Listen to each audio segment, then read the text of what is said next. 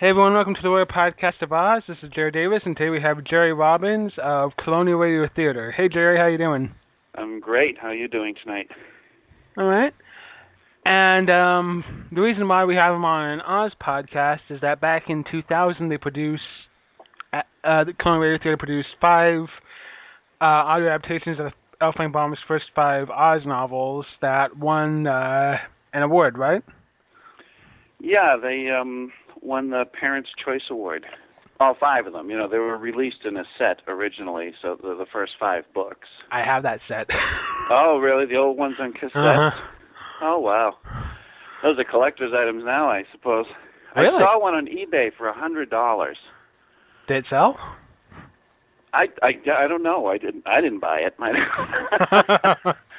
it was there. I thought, wow. Yeah, because we released that with our first publisher, and it was right around the time that CDs were becoming very prominent in cars, which, you know, today we just take it for granted every car has a CD player, but 1999, 2000, they still were not dominant in cars. But they just started to be, so, you know, like within a year or two. So we just missed the boat on that one. We should have put them out on CDs, and I think it would have had a little longer shelf life at the time in its first release. Now, Colonial Radio Theater is, of course, radio theater. You want to explain about how Colonial Radio Theater got started? Well, we started, I used to be an actor on stage, and I get a little tired of doing that, so I got started on radio theater in the 1980s, but there wasn't any internet, and there wasn't any how-to anywhere on how to do a radio play, so I used to buy little cassettes of old-time radio shows, and I'd write out the scripts with a typewriter. Listen to the show, hit the pause button, write out the line, and that's how we did it. And I did a ton of these, and I used to have my friends come over, and we'd record them, and, you know, just for fun mainly. And after a few years and 100 or so of these shows, they started getting really, really good. And a friend of mine called me up, and he's sort of an entrepreneur, and he said that, you know, we should try doing these as original shows. Try doing some original shows, because we live here in Boston, and we have such a rich history here in Boston. So I said, let's do some history cassettes, but make them like radio dramas. So we did one on the Revolutionary War, about the battles of Concord and Lexington, and it got in, after about a year, we got it in a whole bunch of gift shops, became a very good seller for us. We went on to do other shows, and that was in 1995. So around early 2000s, I thought, well, this is great. You know, it's a lot of fun. We're doing pretty good with it. But I wanted to try doing some novels and adaptations. I think the first one we did was Treasure Island. And that was what got me started doing classic literature. So we did that. It seemed to do pretty good, and that's what led to where we are today, some 420 shows later. Okay, and so what made you decide to go to Oz? Well, I'm trying to think, because it's been a long time, and I believe, let me get this right. I think what happened was I think I just wanted to do the original Oz book. And I had my cousin at the time. She was only 3 years old, and we used to babysit her about 4 days a week. And I showed her the movie, the MGM movie, and I didn't think she'd even get it, you know, because she was so little. Especially the black and white stuff. I just saw myself, and I said, well, I'll probably have to fast forward to where it's in color, you know. And she was hooked from the beginning. And from that time on, every day we had to run The Wizard of Oz. And so what happened was I thought, well, okay, let me get her some stuff to color. So I went on the computer And I was just looking, I just Googled like Oz pictures, coloring and stuff like that, and I found a bunch of pictures that I was able to print out that she could color. And I came across the online text for the book, and I thought, boy, this might be interesting, maybe this would be a good one to do. So I looked around to see who else had done it, and I saw, I think, another company that had done a full cast version. I read the review. They said it was more based on the movie. And if we do anything out of a book, I want to do the book. I don't want to do the book with my ideas in it, I want to do what the author wrote. So I called up my business partner, Mark, and I said, what do you think? Well, let's do The Wizard of Oz. Well, he hates The Wizard of Oz. Hates it. I don't know. I think he was frightened by the flying monkeys when he was a kid. But he doesn't like the movie. So he said, I don't know. I said, well, I think it's going to be a good idea. So I wrote the script out of that text, and then I discovered there were a whole bunch more books, which I didn't know. I'm not a big Wizard of Oz aficionado. I like the movie, but I don't recall reading the book as a kid. So I saw all these other books that L. Frank Baum had written, and suddenly, I'm seeing, series, because I like the idea of a series, and people get familiar with it, and it's just nice. And if you do one, you should do them all, So we recorded the first one. I was very excited about it. We didn't really have plans to do the others. It was just in the back of my head. And I recorded the first one after I wrote the script, and it was sort of okay. I wasn't exactly thrilled with it. We did the music. Jeff Gage, my music partner, wrote an incredible score for the Oz shows. I think in the end we ended up writing over 170 different cuts of music, which is extraordinary. A usual 2-hour show is going to have maybe 50 cuts of music. So I discovered this girl on stage who I really thought would be a great Dorothy. I went to see her, and she was fantastic in a play that I saw her in, and I got her to do the show, and she showed up, and she was not very good, really not good. I don't know if she hadn't read the script or she was just reading it for the first time or whatever, but she was not a good Dorothy, and I was a little disappointed. But I thought, well, we can get by. It's not a bus accident, but she's just not what she should be. But I thought, yeah, whatever. Let's just see what happens. So we sent the show to our publisher. And he said, this is great, but you got to replace the Dorothy. So that was my my cue that, yeah, all right, when in doubt, leave it out. So we needed to do that. I decided to re-record the entire show, which we did. Now, I think we did the first one in March of 2000. And in the meantime, I had been writing the other scripts. So here we had this 2.5-hour Wizard of Oz that has never been heard publicly. It's still in my desk drawer.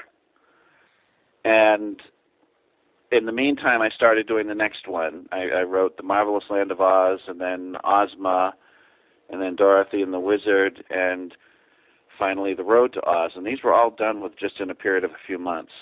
And I found the next one, we didn't have to have Dorothy in it. So I recorded that in October. I think we started taping in, September, I'm sorry. September of 2000. And then we did, I'm wondering if I have this right. I'm thinking it might be 1999 we're talking about here. But because the show, I think, was released in 2000 or 2001, I can't remember. I think it was 2000. I think I'm right. So anyway, we did The Marvelous Land of Oz. I was very happy with it. I thought, this is cooking. It's what I want. And we did all the others. So believe it or not, the Wizard of Oz that you hear today in our series was the last one we taped. We taped it last. We did that in late November. And then everything went off to the publisher when they were edited, and they were released a few months later. And I wanted to do more. We actually did start a few years after that. We started the Emerald City of Oz. I actually recorded it, and I edited the first part of the first CD worth, and I shelved it. I didn't like it. I thought the casting was wrong. I had some actors that were supposed to be doing multiple voices, and they couldn't do multiple voices. Everything sounded the same, and I was a little Oz'd out, because when you work on a show like that, they were about 2.5 hours each.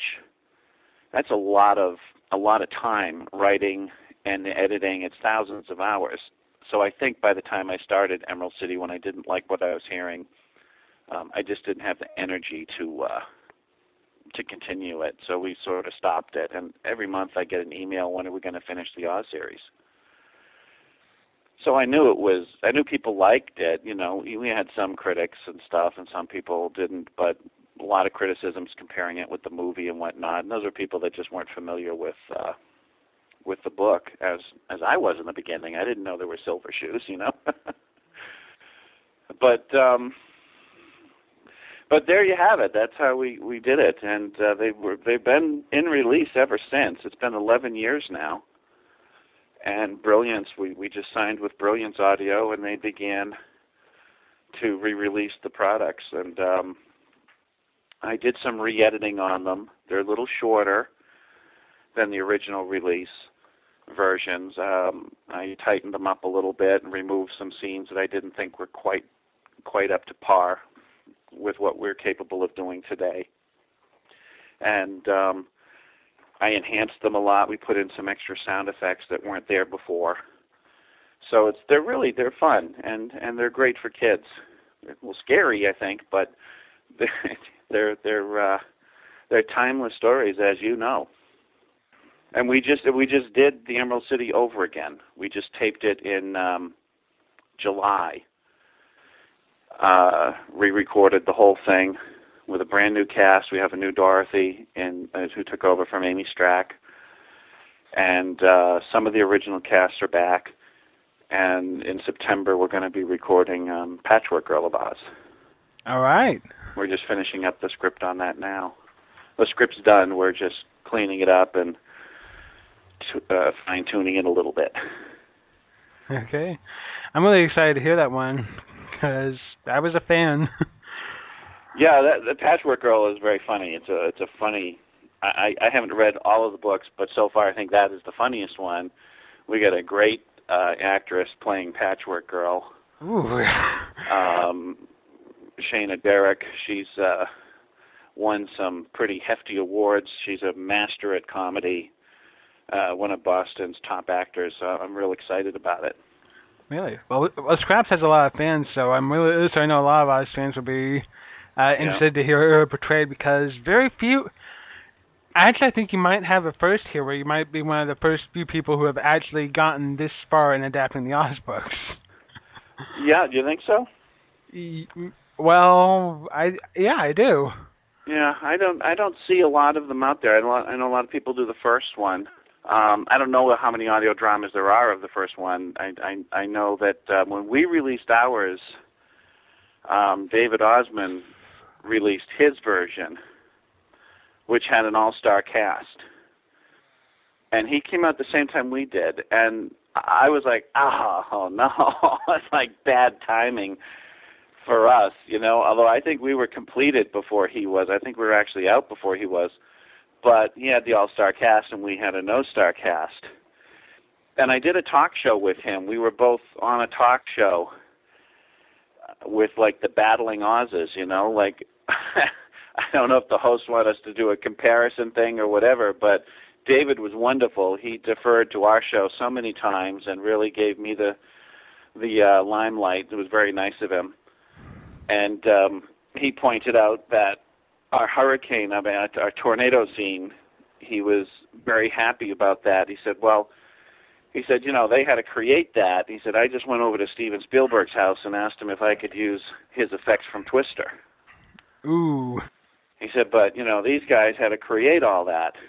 And so it was very nice of him. So, yeah, I like your tornado scene. It sounds scary. Yeah, I've never heard his show. I've heard little clips of it, but I've never heard his whole show. I tend not to listen to a lot of audio drama other than my own, for the main reason that when you work on it 20 hours a day, the last thing you want to do is go listen to audio drama.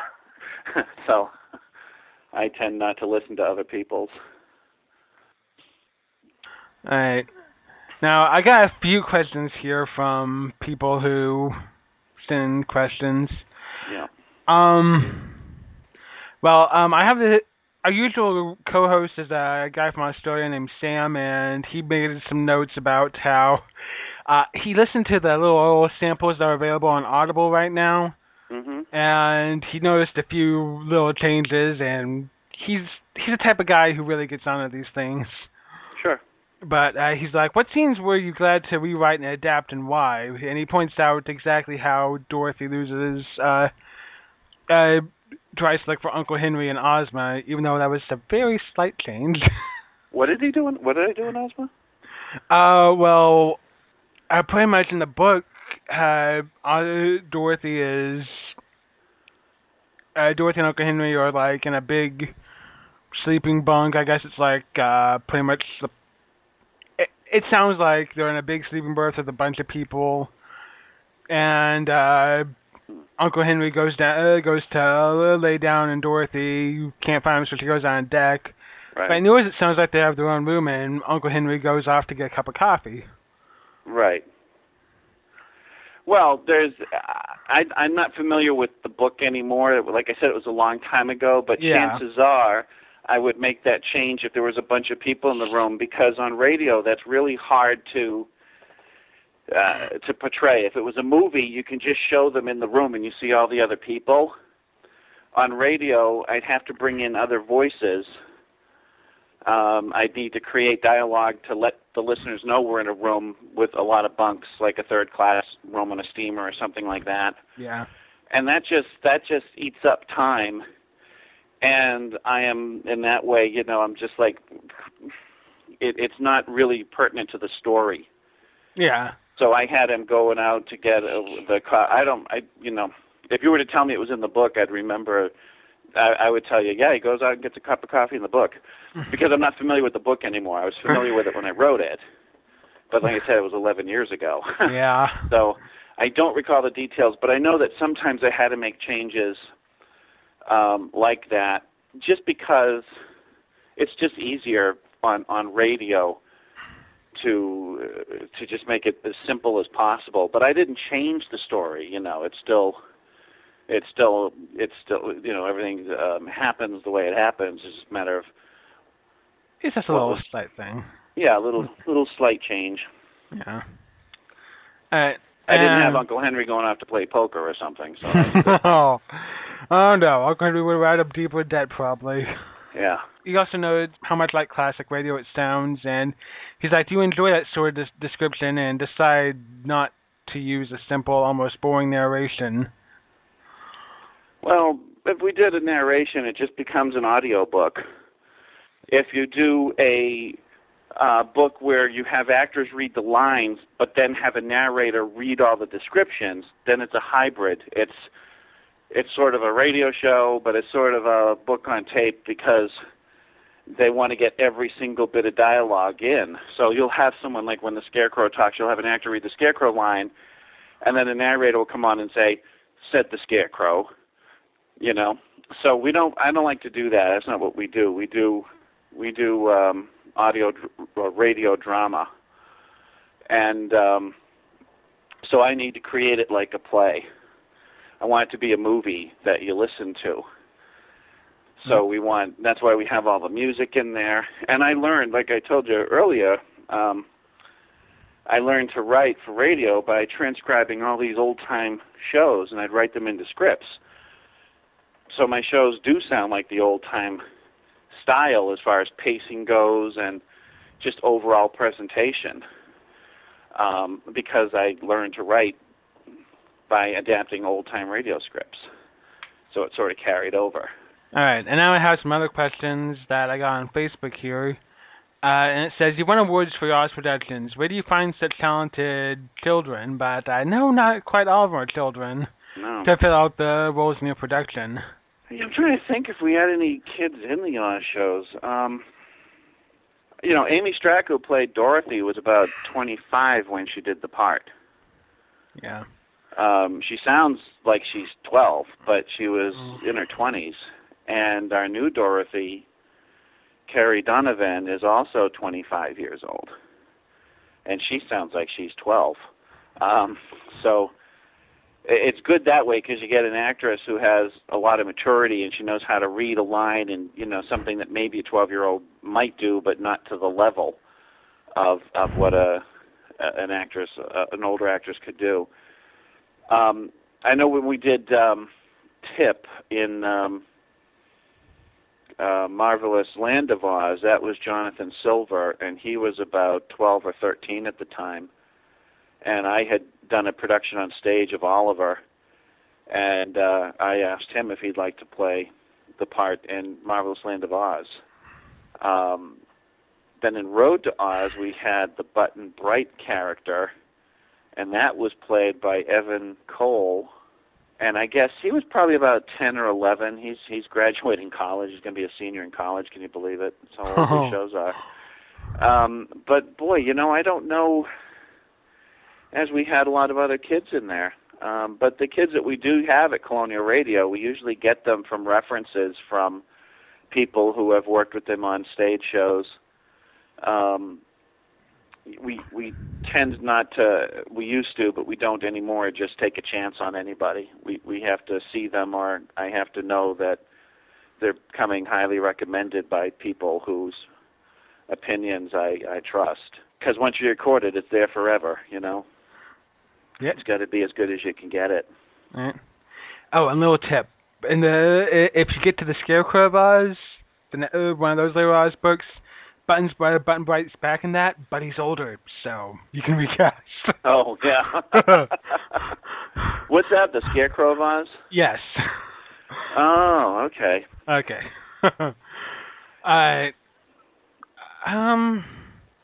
Alright. Some of these other questions we kind of already covered. Okay, and then here comes one because it's the Oz fandom. It isn't easy to make an audio of one of the most well-known movies in Western culture. Weren't you intimidated to take on Judy Garland and her ruby slippers, especially considering she had already done an audio version of it? Mm-hmm. Yeah. That's the question we got. What about it's not easy to do it? Well, they were asking if you were intimidated because it's The Wizard of Oz. No, I wasn't intimidated because I would be intimidated if I was making a movie. You'd be foolish to make a movie of The Wizard of Oz. And I know they're doing something with The Wizard of Oz somewhere, and I just think it's absurd. I mean, leave it alone. It's a classic. It's about as good as a movie's ever going to get. It doesn't show its age in any way whatsoever. I would never make a movie of The Wizard of Oz. But I would do an audio version because The Wizard of Oz, the motion picture, is not the book. It's an interpretation of the book, and a real good one. It's one of my favorite movies, but it's not the true book. And I wouldn't do an audio version and say, well, we're going to throw the book out and do it the way MGM did. Why? It's already been done. So leave it alone, and that's it. So when I read the book and I saw all the different things, I loved it. I said, I want to do the bit with the Scarecrow stuck in the middle of the river on a pole. I remember when I was a kid, I had a Viewmaster of The Wizard of Oz, and it was like with little puppet people kind of thing. And I remember vividly the Scarecrow picture of the Scarecrow in the middle of the pond and the stork coming to help. So I really wanted to do that. I was disappointed that the witch is only in it for about a chapter or so. I thought that's something the movie did brilliantly, was to bring the witch in much more than she appears in the book. But we didn't do that. We wanted to stay right with the book. So we didn't do it. In the version that's out with Brilliance, there are some scenes you'll probably notice if you hear them. There's some scenes that I edited out. I just didn't think they worked on radio, and I'd listen to the show with a bunch of kids, and I'd see them starting to wander, and I just don't think we pulled it off as good as we maybe should have. So I did trim it down a little bit, but I think it's a much better presentation now than we had originally. And I cut the scene with the now you're going to know it. I don't remember what they're called, with the big tiger heads when they're chasing the, what are they called? The Calidas? Yeah. The Calidas? I cut that one scene out because I just didn't think it was working. I thought we were too slow with it, and I wasn't happy with it. But it works. It works. You don't miss it. The part with the wizard appearing differently to all the people, I thought that was fantastic in the book. So we did it instead of the way the movie is. So I wasn't intimidated because it was a whole different medium, and I was very comfortable with it. And when we got into the others, I wasn't concerned at all because there was nothing to judge them against except the books. And we did the books, so I wasn't worried. If there were other if the BBC, for example, had done a whole set of all of the books, I never would have done these. Because they're already done. Why? I think it'd be very presumptuous of me to take on the whole series. And I've done shows that other audio companies have done, like Kidnapped and Treasure Island and Moonfleet. There's a version of Moonfleet, which is a great 18th century novel that you can get, and it's about 70 minutes long. Well, our Moonfleet's 5.5 hours. So we did the whole book. I'm not saying there's anything wrong with an abridgment. I'm just saying that, it's not like we were going to do exactly what they did. So we did it a little differently, and it worked. So I'm excited about the Oz's. I intend to do all of them that we can for the L. Frank Baum series. I won't go beyond Frank Baum. Yeah. But I want to do his. We're just about halfway there now, so why stop? And it won't be another 11 years before we're done. Oh, I hope not. We're going to keep them moving on a pretty regular schedule. Yeah. Yeah, the books after L. Frank Baum you get caught in copyrights and some really confusing storylines there. Well, I don't care about the copyrights because we can get the license to do them. We do books that are in the public domain, but we don't exclusively do books in public domain. We go after and get the licenses for them. But I don't want to.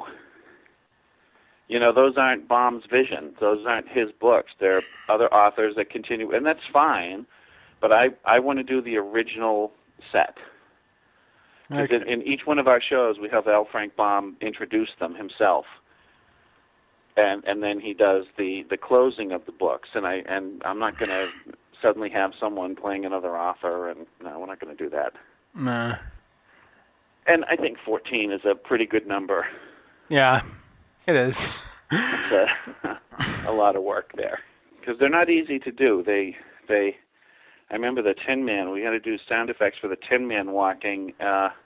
It's not something that's readily available. And I remember we had 3 people manipulating the sound for the Tin Man. It was recorded all in advance. The sound effects for the Tin Man were done well in advance. It's not like we were recording the dialogue and then we had to have people do Tin Man sound effects. When we record a show, all we have in the room is the actors, and they read the lines. And then when it goes into editing, all the sound effects and all the music is put in. And for the Tin Man, we had a variety of not pans, but like metal objects, sort of things that look like coffee cans, but they weren't coffee cans. They were just really heavy-duty contraptions, and we had them on a rope. And we had 2 of them, and they were weighted at the bottom. So 2 people would have one person would be holding the ropes, and they would make a walking movement with it. And then another person had a device that we had that made that squeak sound, the metal-on-metal squeak, and they would be doing it in conjunction with the walking sounds. And that's how we did the Tin Man. And it was a lot of work because I remember saying, we couldn't get the walking right, and it was tough. And but I love the effect. I'm glad. And when we went to redo this Emerald City of Oz, I was trying to find all the old sound effects that we used, because you know how it is. You change computers and all that stuff. Yeah. And luckily, I found in a box, I found our original Foley CD with all of those effects on it, so I was very happy. Because I said, I don't want to go through that again, because I don't even know how we did it the first time. It was a lot of work. And we had a good time. They were fun. I remember them as being very fun sessions. They weren't tense. They were done very quickly. They were all done in a single session. So we'd start recording a show at noontime, and we'd be done by 4 o'clock. None of them were rehearsed. They were all done on the first cold reading. We'd go back and fix mistakes, or I might stop and say, hey, let's do this scene a little differently. But it's not like we went in and rehearsed them, so that's one reason why it's hard to recall a lot of the process 11 years later, because it's not like we spent 3 months on each one, you know. So a lot of the memories get clouded. But for me, I remember when our publisher said, let's release 5 of them all at once. So suddenly I had just a very few months to get all of those done. Those first 5 shows were done within, I want to say, let's see, 3 months. They were done in 3 months. And then edited probably, I think I finished editing by December. By January, I think they were out. January or February. I forget what the release date. I want to say February or March. I just looked it up on Amazon. It says February 2001. Yeah, because I remember my mom got to see it. My mom passed away in April. She had cancer, and I remember she got to see the final release version, the big box of cassettes. So that's why I'm thinking my time is right. Yeah, it wasn't 99. It was 2000 that we recorded. So they were done very quickly. And when you think that we have shows that take 7 or 8 months to do a single show, to do all those 5 Oz's in that short a time, I think that's why I was a little burned out at the end of it. So you got 5 of them done in the year 2000, and it was just complete coincidence that also happened to be the 100th anniversary of the first book? I didn't even think of the 100th anniversary of the book. Wow. I wasn't even thinking that. I did the first one for my little cousin. Her name is on there, on the box.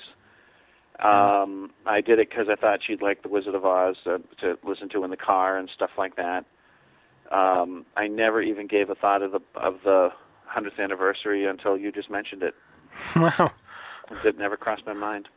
We did. I think that our attempt on the Emerald City of Oz was done in 2003, and I shut that down, and we never finished it. And so here we are, and I can officially tell you that the 6th one is done. It's recorded. It's in the can. It's just waiting for the editing. And as soon as we're working on Return to Treasure Island right now, and then she has a half-hour Father Brown episode to do, and then she starts in on Emerald City. We're going to try, I can't make any promises, but I'm going to try to get it on the air for a broadcast at Christmas time on our Sirius XM radio show. All right. But, you know, it's hard to tell if we're going to be able to do that. We don't know if we're going to hit any production issues or whatever. But in any case, it'll definitely be out on CD sometime in 2012. Okay. Next year, probably summertime, I'm going to guess, because it might come out earlier. It depends. They're doing very well. I'm getting some really nice response from people about them. So that's the story. All right. And there's one last little question I have, and I don't know if you really exactly want to answer this, but why is the Woggle Bug called the Woogle Bug? Oh, well, I'll tell you. That's going to haunt me till I die. There are 2 reasons why, and they're both due to it's my own fault. When I did these books, I use an online text of the books, and the particular online text that I used, it was called the Woogle bug. That's how they spelled it. So I figured that's what it was, because like I said, I was not an Oz aficionado. After we recorded it and it was edited, I actually saw in a book, I saw it spelled as the Woggle bug, and I said, oh no. And I said, of course, my first thought was the book was wrong. So I said, but the text I used from the online must be right. So I went and checked a couple of other online texts of the story, and I picked the wrong one. But before I made that discovery, I learned that the Woggle Bug of Oz is banned in a lot of places. Are you familiar with that? I heard that it had been banned. And I thought at the time, because Woggle Bug, I thought, well, the word, it's a derogatory term in some places, the woggle. So I said, maybe that's why it was banned, so maybe I shouldn't do it anyway. And I just went with the Woogle Bug. And I regret it. I wish I had done it right. The big decision was, what do we do on Emerald City of Oz? Do we change it back to what it should be, or do we stay with what we have for consistency? And we decided to stay with the way we've been doing it, because otherwise it's just going to create more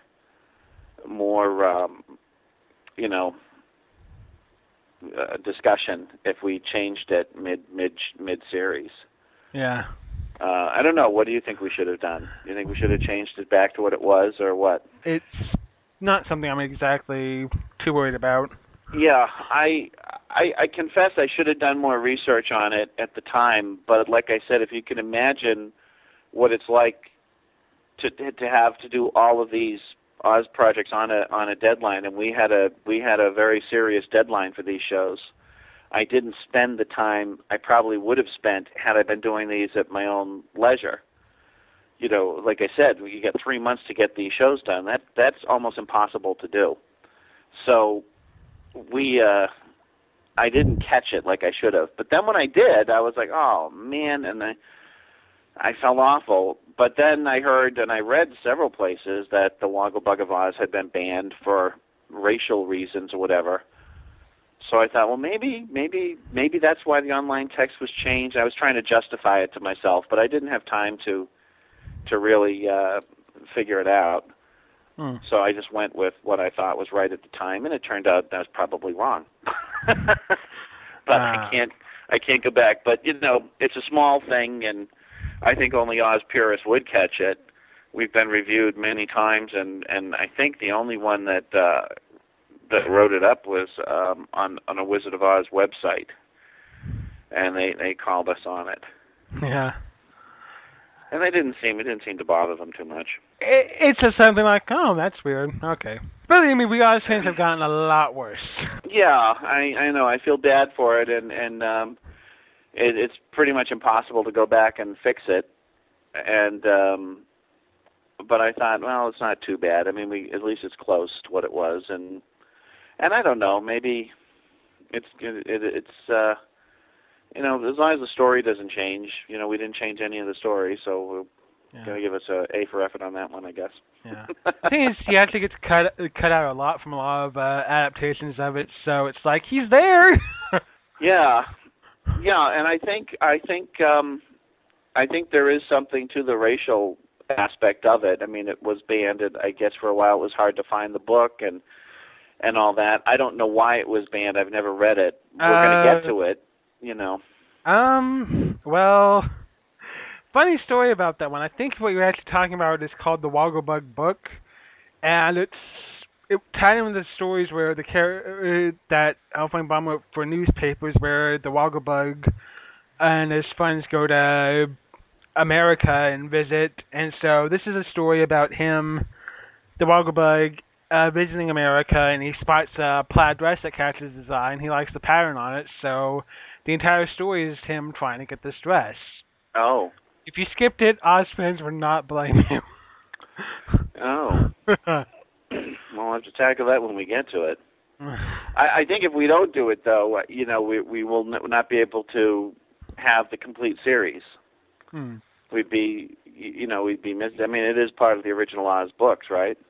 It's not one of the 14 actually. It's listed with them. What am I thinking of? Isn't there another Woggle Bug book? Well, if there is, it isn't by Baum. Okay, all right. So maybe I have nothing to worry about. Okay. Yeah, but we have Patchwork all written. It's going to record in September, and then the what's the one after that? Is it the Scarecrow of Oz after that? TikTok of Oz. TikTok, yeah, TikTok.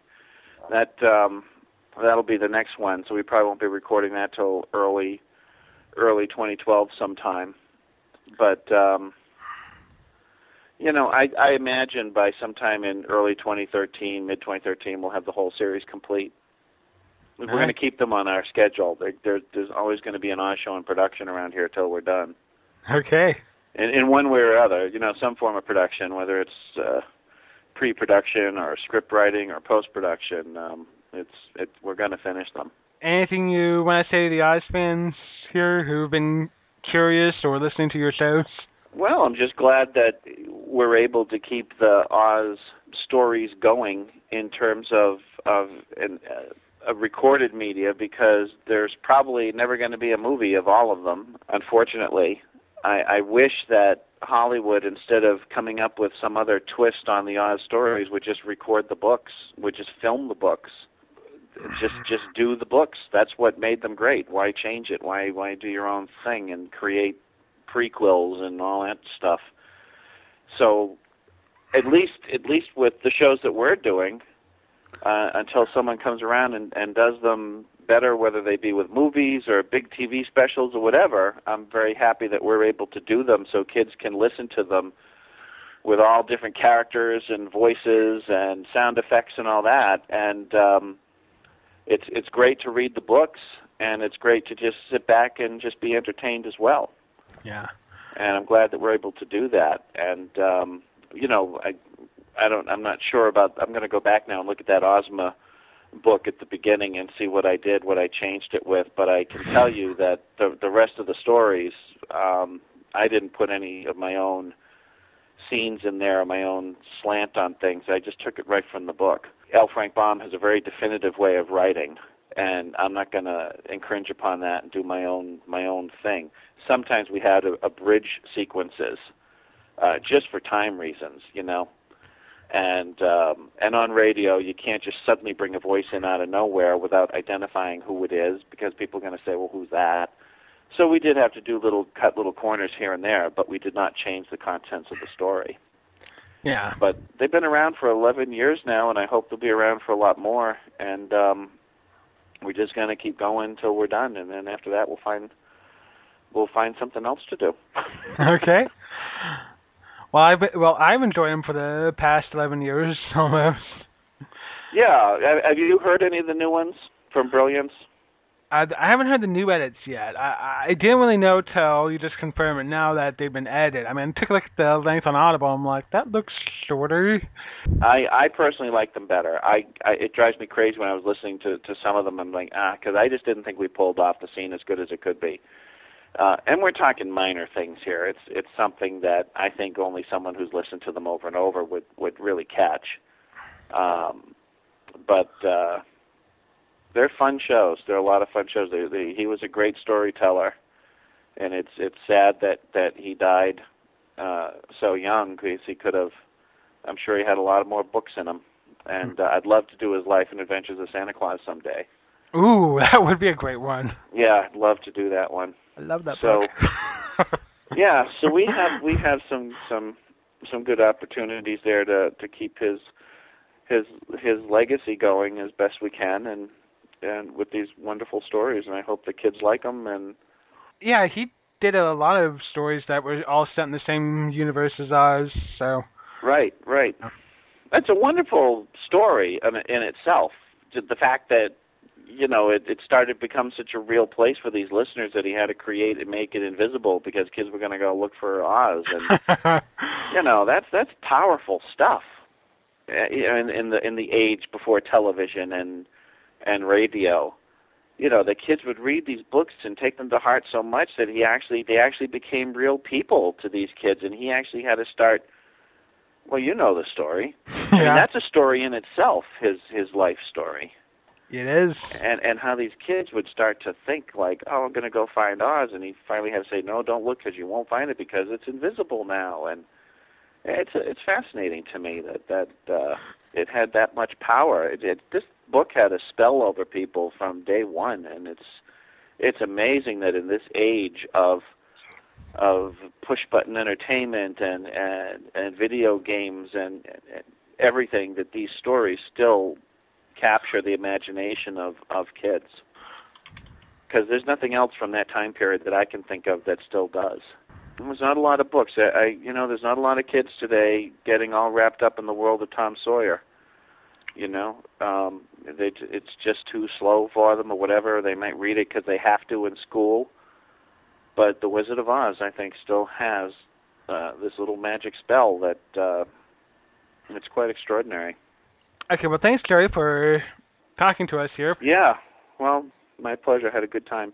And I'm looking forward to hearing more from Colonial Radio Theater on from Oz. And if people want to check it out, it's colonialradio.com, right? That's right. Yeah, and we have a blog. You could go to our website. We have a blog. We have a podcast section, but you can write questions in on the blog there, and I'll see them there if you have any questions about anything, and that's where we'll update any time a new show is in production, or if you want to watch for Oz news, that's where it will be on the Colonial Radio blog, and you can get that right on our site at colonialradio.com. And we're on Facebook, too. We have Colonial Radio Theater on Facebook. So, thanks again for being on here. Great, my pleasure. And thanks, everyone, for listening. This has been Jared Davis with Jerry Robbins.